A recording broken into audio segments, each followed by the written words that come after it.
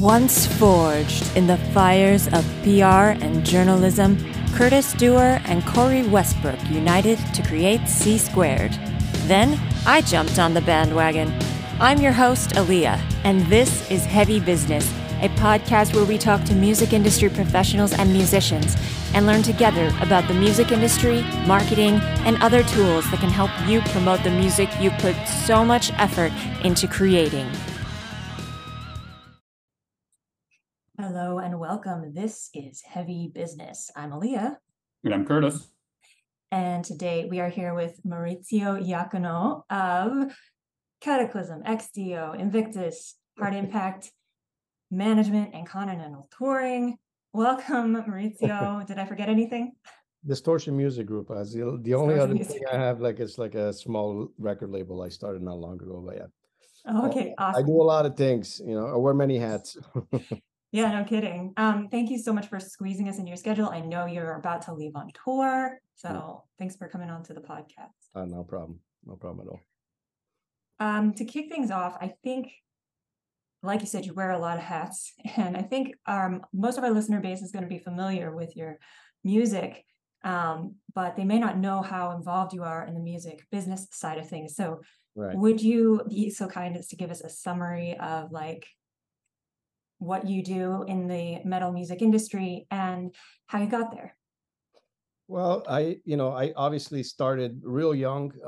I think it was young when I was 16, 17 years old. I got a record deal really quickly. Coming out, I was in high school, or a high school band, pretty much Cataclysm. That's how it started. And we got signed to Nuclear Blast pretty quickly after our first demo. And from there, I decided to get really interested in how everything works.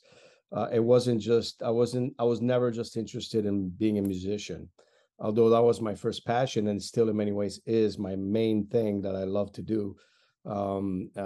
I decided to really get involved into how things work, from a mechanical point of view, almost like how do you make the CDs?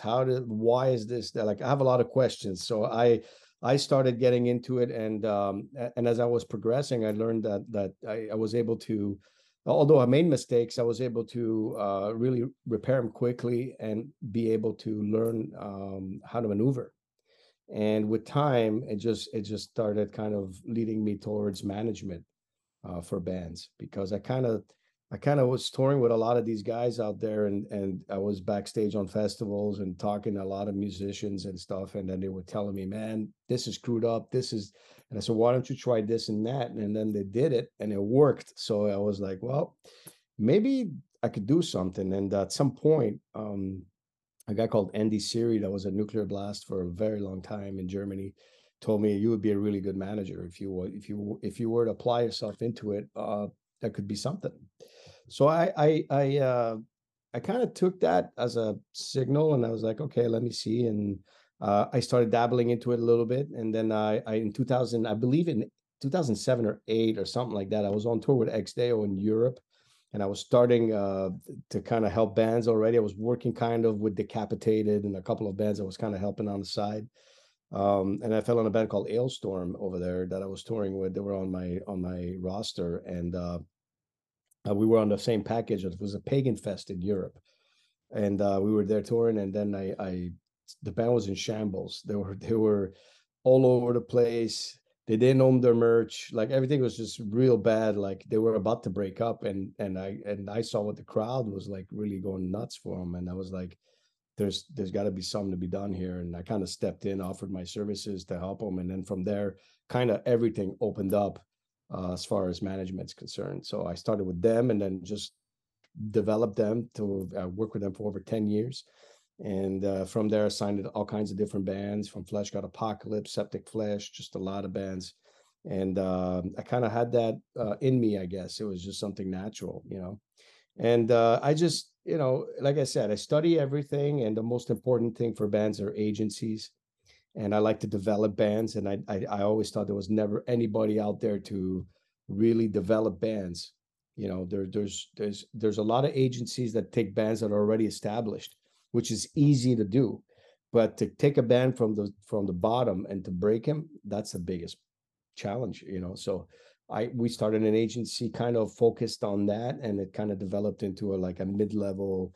We're doing probably one out of the two tours you're seeing right now, in the States, or we are Pretty kind of much 80% of the shows a that I lot. want to Yeah. go to So are yeah, we continental. do a lot of tours. So we got a big roster, about over 50 bands right now. So like I said, it's just, you followed, I always follow my gut feeling, my instinct, and that's what it brought me, you know what I mean, in the end. I do too much. I've been told that I do way too much. I was like I don't have enough with all this. I start a record label kind of, so it's kind of like, and I have to kind of slow down a little bit on certain things and concentrate on what I have, but it's kind of like the cookie jar, and I'm going like this, and it's like, stop, it's like, just What else can I do? right. Nothing. So, What? but I'm happy. I'm a workaholic, and I can't just do nothing, and I don't know, it's just the way I am, so that's how pretty much it all got started. I wanted to ask though, what do you consider to be your main gig out of everything that you do, if you have Well, a main gig? when I'm home, it's mainly management, because but management, I bring it everywhere. And the problem with management is, it is a problem, because if you're in a Sunday afternoon and you're spending time with your family or doing whatever, here comes a phone call. There's a band with troubles somewhere in Sweden or somewhere in Japan, and I have to fix it. So that's where it gets tough, when you're running a management company, because it's like being a doctor. It's 24/7. There's bands everywhere. Things are happening. So it's very difficult, to kind of have that thing where you want to sometimes do 9 to 5, nobody wants to do the 9 to 5, but sometimes it's cool because you could just shut off, like with this, you can't. So that's the problem. Like that's the way I see it, as a problem, for kind of like the stress level. Other than that, I adore what I do, and it's part of who I am, and it's fine, Cool. So. Yeah, it's that work-life balance that you just really can't. Your work becomes your life. Exactly, and I've learned with time, although I'm difficult, because if I get a message, I'm not going to ignore it. It's just not the way I am, right? So I'm going to be like, what's the problem? What can I do, to fix it? And that's just the way I am. So I'm very involved, so it's hard to balance that, management and all that stuff, and then playing a band, and then not one, but I decided to do two, and then like, let me do a solo record. That's like, so it's so much. How do you manage it all? Well, I just, right now we're doing a Cataclysm record. I just did the Invictus record, put it out. We went through some crazy stuff with that record, and it's out, done. And now I'm like, all right, what's next? Right. So it's just kind of goes like this, and it's like, I just keep going with the flow. Time to do this, time to do that. It's just, I feel bad for the guys that work with me, that are like, I'm like, let's do it. And they're like, really? Again? I'm like, yeah. It's like, I just feel that for me, management is work, right? I have passion in it, but it's work. I help people. I help their careers. I'm involved, like if I'm a band member with them. But with Cataclysm, Exdeo, that's passion. With Exdeo, it's more passion because it's historic. It's like kind of where I come from with my roots and all that. So I'm very involved with that. I like that, right? But with Cataclysm, it's therapeutic. Invictus also therapeutic. So I have to write. It's like reading a book for some people. For me, I have to write. So it's not just I need a paycheck. See, it's not about that. I just do management. I'm okay. I do Cataclysm and all the other stuff because it's therapeutic for me. So it's a different vibe, you know what I mean? For sure. I mean, I think a lot of musicians, it's not easy to make a living with music. So a lot of them do it because it's just something they have to. It wasn't easy back then. It's harder now. If you're not it's really hard now. Is it harder now? What do you think the major differences are now? Well, there's good now, right? Like the good is that you have direct contact to your fans, which is already like a big plus. You have, you're able, if you want, to start a buzz on your own. being able to release your music on your, have your own distribution, printing your own CDs. You have all those elements. The element that's impossible almost to be when you're on your own is touring. You need an agency for that. You need a guy like me to believe in you out, right? So that's the number one thing for a band to really make money. You need the road.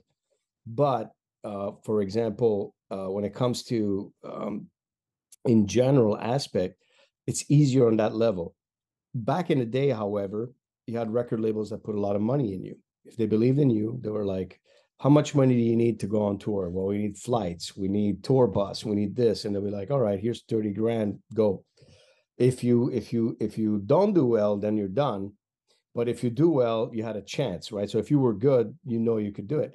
So it was a different world back then. Like, I mean, I don't consider myself old, but I come from a very long, span of time where in the sense of, for when I started this, the internet was a fax machine. You know what I mean? And it's like, there was no internet. Like at the beginning, I'm talking about like mid 90s, like there was no internet. It was not everybody's on MS-DOS at school, like trying to figure out what this was. And it's like crazy. There was no, it's a completely different world. So you have to adapt. But back then it was all, word to mouth. You buy CDs, see, you're selling product. Now, what happened is they were ripping off artists back in the day. In my opinion, this is really how it is. I'm not a guy to mince my words when it comes to record labels and stuff like that. It was easy to rip off bands with CDs, vinyl, whatever they produce. But you still could kind of account for it and be able to kind of, be able to make some money. They just signed bad record deals, you'd be screwed. Fast forward to now, you can't sell product as much unless you're on the road. Everything is in the air, meaning digital. You can't really control it. Now they give you high royalty on product like CDs and vinyl, right? They have no problem paying the artist when it comes to vinyl and CDs and stuff like that now, because it's obsolete, right? It's not what it was. But the digital, they'll screw you on that. Right. So that's the difference, right? They used to be like, yeah, no problem. Here's 80% of the digital, you keep it. They didn't believe in it. But now it's the only thing that matters. So now it's like, oh, here's 30%, like they do these deals that it's nowhere near what it was for making money on a CD versus that, so it has to get adjusted. It'll take time. So the road remains the main income maker for bands. Interesting. What do you think that you see indie bands doing wrong in general these days? Unsigned bands? You mean like bands that are unsigned? Like unsigned, yeah, independent bands. It's not that they're doing anything wrong, it's that there's too many. So when you have 300 bands sending you music, a guy like me that's busy already, I get 300 bands sending me music all the time. It's very difficult for me to take time and listen to everything. It's actually different than back in the day. Back in the day, they would release music and it sounded like shit. It's in a cassette. You're trying to fucking listen. It's no good. Now it's way easier. So they send you a link, you listen to it. The productions are higher. People have way more money to invest in their bands now. They're actually able to even tell you, hey, here's this much money, bring me on tour. They got money. It's a completely different ballgame, actually. And I'd venture to say a lot of indie bands have more money than the actual artists out there signed. So I don't think they're doing anything wrong. I think there's just too much. So the competition is way higher to get noticed. And the one thing I would advise to bands, find your own path. Because a lot of bands, they look at whatever is working right now and they jump on it. There's one pirate band, now there's 15. There's a Amon Amarth, now there's 200 of them. It's like as soon as it works, they feel that's the only way they're going to get recognized. And now they're not doing what they're really meant to do, which is be themselves with their own product. You know what I mean? So I think that they need to if they think they're and be your best critic, right? If you think that you're good, that you listen to your own music and you say, man, I really enjoy listening to my music, right? Then other people will do the same. But if you suck and you believe that you're good, it's a different story.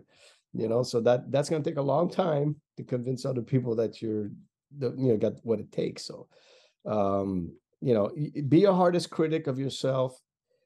Whatever you do to others, do to yourself. Meaning, like, you listen to a song, they suck, new album sucks, you're going to hear that all the time. Do that to yourself when you're writing music, and then from there, just as much as you can, push it on social media, because that's where everything's at right now.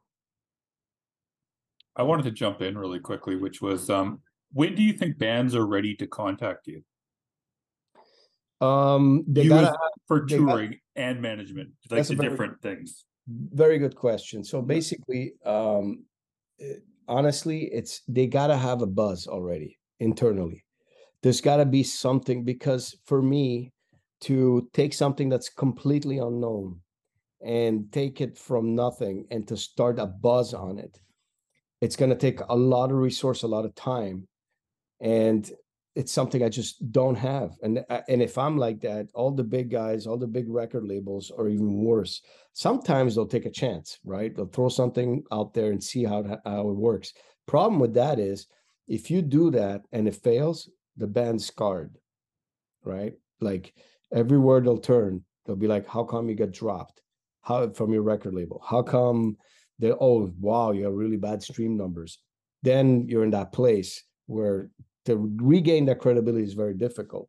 So it's really important, in my opinion, at least in the beginning, in this day and age, to work on your own thing and get that buzz going on your own. Either way, it's local or internationally, however you do it.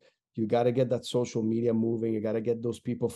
You got to get all of that stuff going, and you got to interact with other bands. Go on their pages. You just be out there, promote your brand. You have to be the first believer in your brand. That's very important. So you got to create a buzz first. At least have some sort of following. You know what I mean? Like something, and I think then you get my attention. And then with that, like the one good example of a band we signed that is growing quickly, is doing well, is Stormruler from St. Louis. Okay. So they're on Napalm, right? And Napalm wanted to sign the band, but he says, I need a guy like you behind him. What do you think? I said, well, do you believe in the band? And they're like, yeah. So I was like, that's why we're coming to you. And I said, well, let me look at it. And I said, fuck, these guys are great. So I was like, they sounded like Dissection, and I was like, this is going to be a really good band. And I said, all right, let's do it. And I can see like how they're slowly climbing on their own, right? But they already had kind of a buzz. They had an image, they had a good logo, they had a good artwork. You got to, like I said, be your biggest critic. They were kind of ready for that already. So it depends. Some bands need more time. There's so much out there. It's really like what I'm telling you. It's overcrowded. So for sure. If you're willing to dig down a little bit deeper, and if not, that's totally fine. Like, what would you consider to be, in terms of numbers, like streaming numbers and stuff, to be, a buzz? Like, because some bands will go like, well, I have 500 streams. Like, what do you like for you? Well, I mean, if you're independent. Yeah. I mean, like, you're on your own now. You went like with I don't know, some digital distributor that's out there, anybody, okay? Yeah. And you're doing DistroKid, whatever. You're doing it on your own, releasing your stuff, promoting it, whatever. And all of a sudden, you got between 5,000 and 10,000 monthly followers on stream, right? That's impressive for somebody that's got no marketing, no power behind it, nobody talking about it, no touring. If you can get to that level on your own, you already got a buzz. So 500 is not enough. Good. Right? 1,000, you're starting to move, Mm-hmm. That means 1,000 people around the world are listening to your stuff constantly. Yep. You gotta look at it that way, right? So if you come to me and says, we got what it takes, we're like this, we're gonna work hard, we're gonna do all this stuff, I'm gonna be like, all right, did you do the legwork, right? Like, okay, you have 1,500 people, let's say, following you, for example, monthly, right? Let's say as an example. And I'll be like, okay, you got something there. And then I'll look at everything. And then if the band, because the other problem is, and that's really a problem now that we're facing with developing bands. This is something that's becoming the biggest issue, is to try and get them to be on the road. Do you have money to sustain it? Gas is out of this world. Renting a vehicle is crazy. Just to get on a package is insane, because everybody's out there. Just like when you have too much choice and you're a big band, you're not going to go and get whatever, right? So what do? Some of them ask for money, so you got that type of thing, so it's like I said, it's not an easy, I don't want to paint a bleak picture of the whole thing, but it's a very tough competitive industry, even if it's underground. Yeah, I was just curious because a lot of bands will be like, well, I need a manager in order to get to that next level, and they'll go for a hunt, and then they'll hire like a scam manager or whatever, so now what else? Plenty of those. I wanted to ask you about that. Can you go over what some, in your opinion, are some red flags of when someone's looking for a manager? Anybody that's going to ask you a monthly fee, and they're going to just put you on their Facebook, hey, this band is with us and this is the music, and they don't bring you results, it's going to be only because they want that monthly fee. And there's a lot of those. So it's you want a manager that believes in you. It's like he's coming in there not asking you for money. He's going to be like, okay, I'm putting my time with you. I got artists that I've even developed now that are, out there, without mentioning names, that are doing well. And if I see that the money's tight, I don't charge them, because I'm a musician first. And I understand the struggle, So to me, it's about, if you're making money, then I'll take my cut. I see it like that. So there's managements that don't do the monthly thing, but even if you're dying, they're like, give me my money. You know what I mean? So it's like, I'm not like that, right? I never believed in that. So that's one thing. But anybody that's going to be like, yeah, give me $500 a month or $1,000 a month, and I'll get you out there. Don't worry, I have the connections. All they're doing is taking an email, sending it to the label, and the label's not even going to pay attention. And it says, well, they're not interested. Well, then let's keep working together, see where we can get, And then you're there like this, and that's, I think that's a scam to me, right? If you're doing a consulting thing, so why not do a consult? Consulting's different. You pay me for my advice, what you should do. And I think that's okay. But when you're saying, yeah, you can be on my management team because I have a big band, but you're not big, then you have to pay to be with me. I don't believe in that. That's just not me. To me, that's a scam. Any others that you can think of other than the monthly fee? Well, so that's when you go into the complex question, because then you can get a legitimate management team, but they just make you sign a real shitty deal where they own your ass, same way as a record label owns your ass. The artist is the biggest victim there is all the time, right? You're the creator. You just want your music out there, play it for fans, enjoy your life, and do all that stuff. But everybody else is like, give me this, give me that, So I got in it because I really thought I could help, as a musician first, because I know the struggle. I know how it is. When you see like I told you, I saw all the guys in Illstorm and they're backstage after doing a show that, 1,000 people are screaming the band's name. They're in the backstage, like almost crying on the fucking sofa because they're like, fuck, we have no merch. We're like, we don't know where we're going. That's actually the truth, of okay, let me help you. You know what I mean? And it's like, there's a lot of that. Even if so the big battle, this is how hard it is. So you guys understand, the big battle is to get recognized, right? Once you get recognized, there's a secondary battle, which is the biggest one ever, is for the general public to like you and to get famous or to do well. So there's the first battle. Fuck, I finally got recognized. Then it's like, okay, now does the world want you or not? So that's the other one, right? So it's an ongoing battle, like in a way, when you're in the music business, it's not an easy thing, but it's a good challenge, and if people are into it for the fight, then they should do it, and not care about what anybody thinks. You know what I mean? They should just go for it. So, because if you look at all this, you might be discouraged, and I'm not doing that. I'm not saying don't do it, because I'm one of those, right? Everybody told me not to do it. Like I said, I come from an Italian family. The first thing was like, cut your hair. What are you doing? Get a real job. Go do this. And I'm like, I want to play music. I want to play metal. So it's like, yeah. So that's how it is. At least that's my understanding of it after all these years. So other than having a buzz, what makes a band stand out to you as somebody that you want to help develop? They have to have the right attitude, as far as like the attitude is, it's whatever it takes. I want to make it like if I say you might have to do this tour and it's going to be very difficult, you're going to be in a van, it's going to be like this, it's real hard, but if you do this, we're going to be visually in a much better place. I'll be able to get you in a bigger place and with some money next time, but you're going to suffer.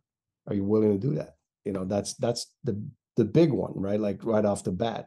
In the beginning, some bands will do it one time, but you might have 3 times. This is not something that is just once and you're big. That's the big mistake a lot of bands think. They think you go in there and you get a big tour. You're opening for Amon Amarth. It's over. I got it. Everybody's going to see me. They're going to love me. It doesn't mean anything. They're going for Amon Amarth. They happen to see you.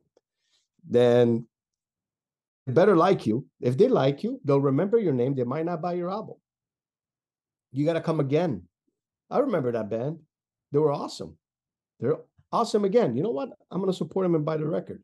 It's that longevity of keep pounding it, pounding and pounding, and then things are going to happen. It's and again, if the music is right, if you believe in it, it's all these things. But I'm a big believer in hard work, and like just do it. You know what I mean? Like, just don't take no for an answer. I'm very like that. So. Which got me into hot water many times, but I'm sure. Yeah. I was kind of curious, like, when did you kind of feel like any of your bands kind of made it, like you said? Like, what was it that actually made you kind of feel like, you know what I mean? That I made it? Like that you made it. Like with Cataclysm, you mean? Yeah, with Cataclysm.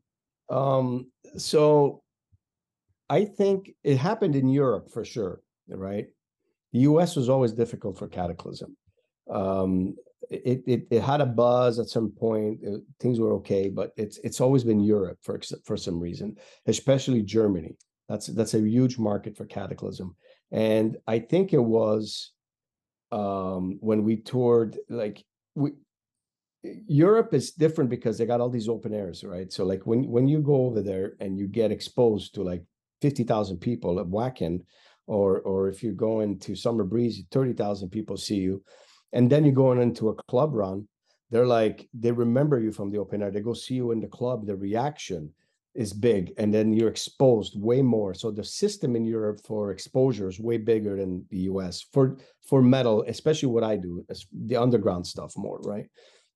So the system is, because here we have a lot of festivals in the States, but they're all like, Rockville and things that are like really commercial. We don't have anything.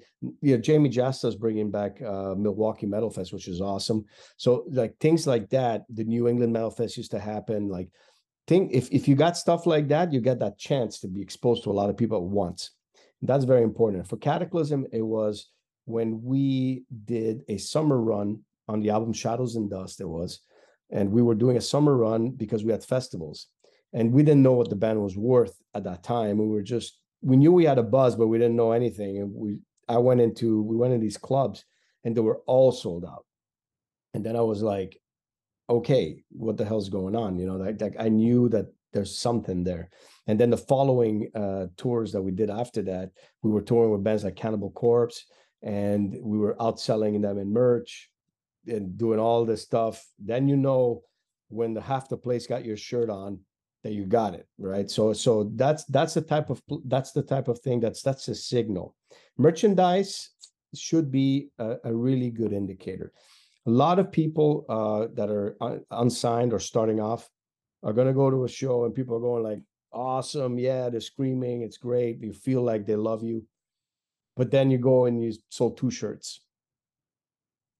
That is an indicator. If you the people that go and that actually spend the money on your shirt, on your CD, and you're selling, that's the indicator. So whatever you hear out there, this is an inside thing. We look at merch numbers, because merchandise is where we know if the band's doing well. How much is the count per head? If there's 200 people, did you sell for $5 a head, $3 a head, $6? That's how you manage to see the strength of the band. Interesting.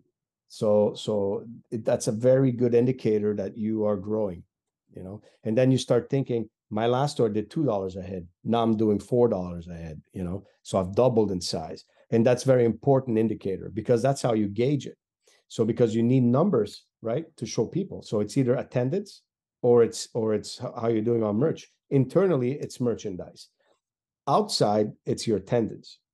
So if you're headlining and there's 500 people every night, that's what you go out there to other promoters, because you want to get on the bigger band tour.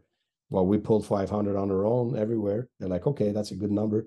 We'll get you on this tour, right? If you're doing 50 people a night, they'll be like, yeah, sorry, dude. We got another 55 bands that are doing 500 a night. We're gonna pick one of those. And that's the reality of the industry, because you're gonna notice.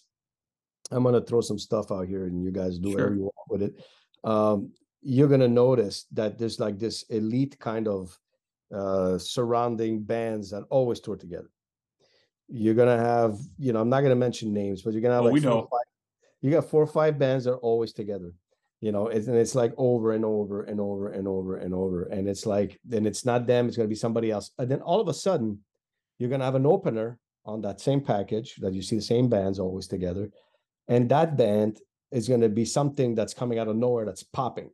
That's that band that's doing 500, 600 on their own. They're selling $8,000 worth of merch or something crazy. And now they want that.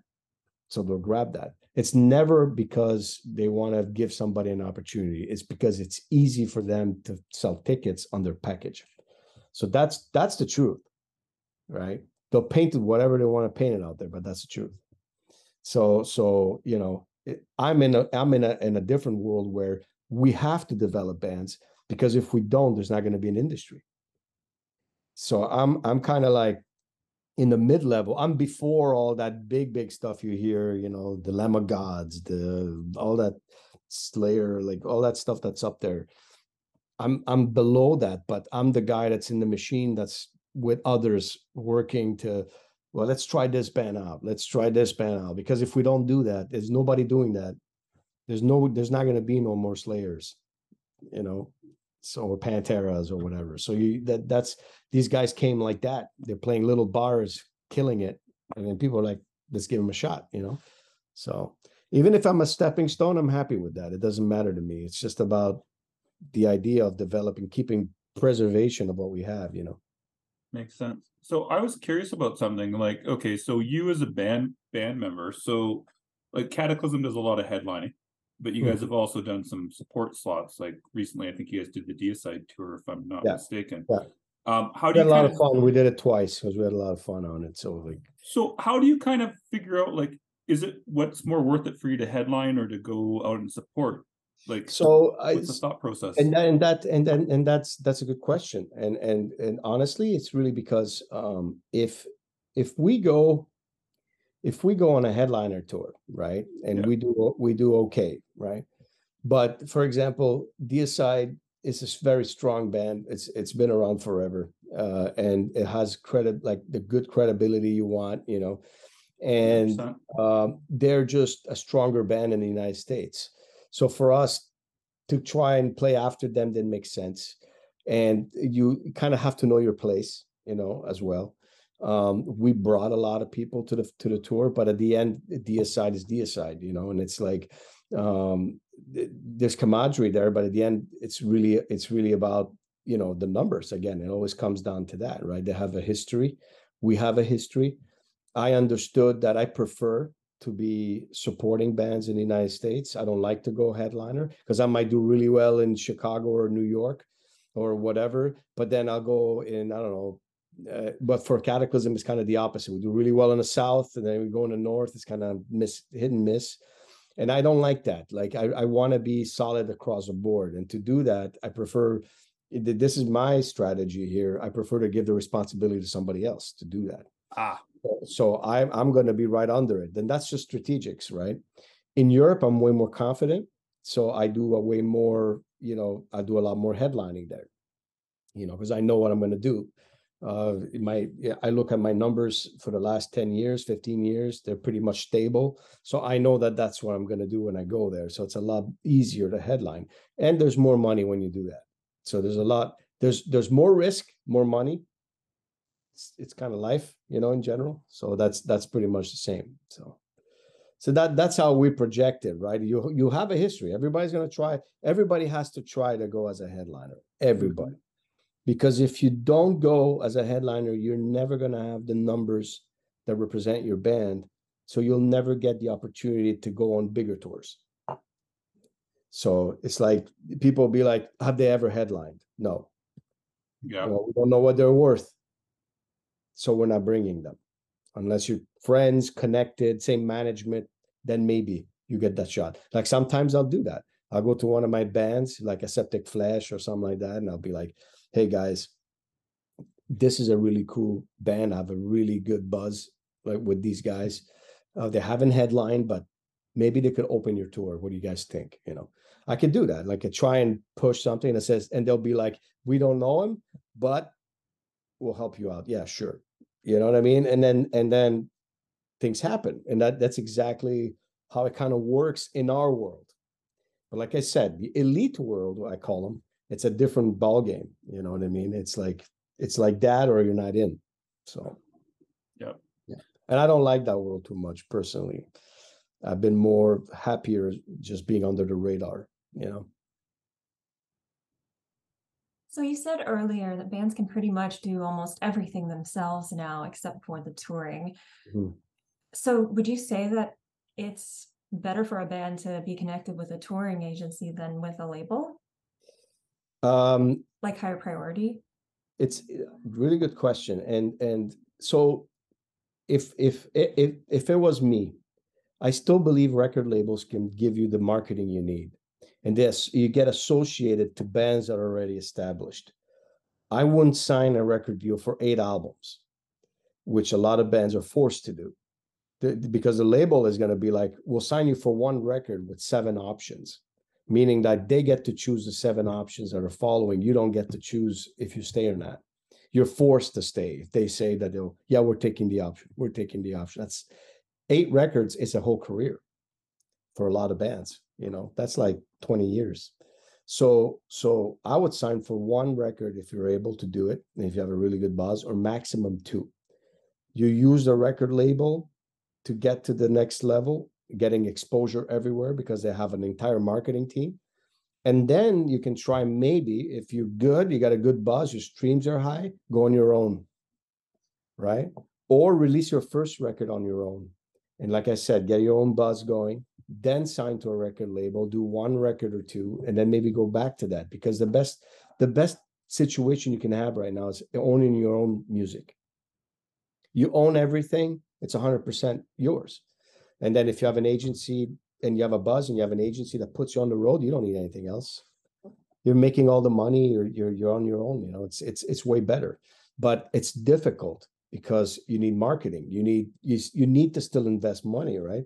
So you might, it's kind of cool in the beginning. It's like, see it this way. You want to open a restaurant, you might not have all the capital. You have to go to the bank.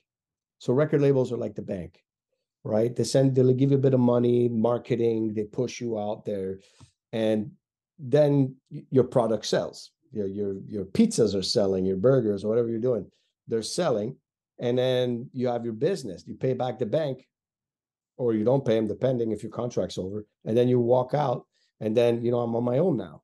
You could do that, you know. or you can stay as a partner and then build more businesses. So it depends what you want to do. Some bands don't want the responsibility of all that. They're like, here's my music, you do everything, I'll take my cut, I make my money on the road. There's a lot of bands that do that.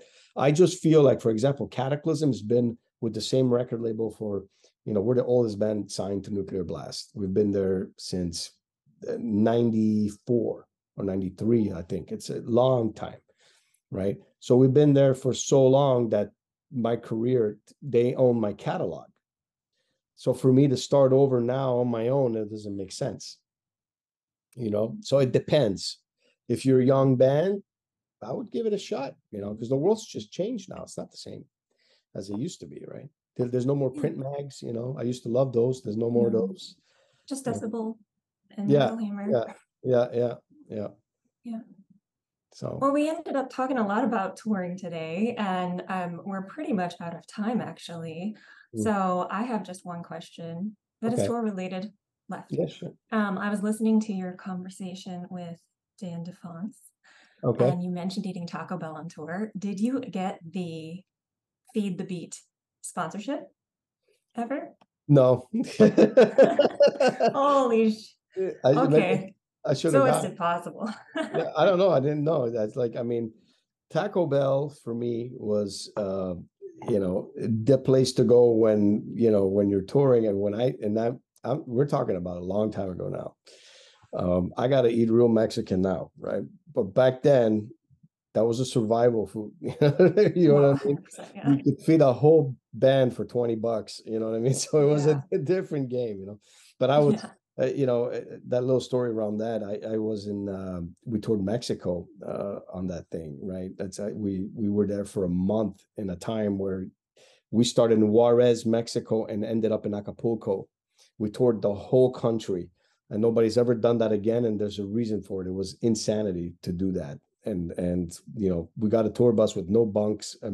Crazy stuff happened there.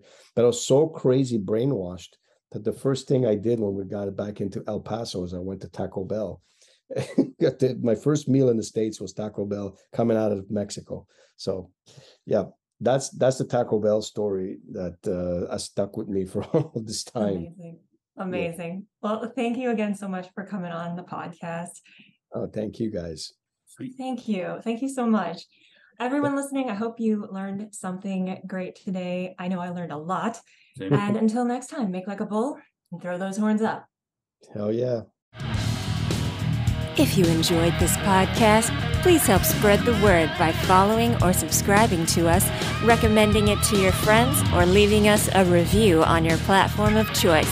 Thank you for listening to Heavy Business, brought to you by C Squared Music.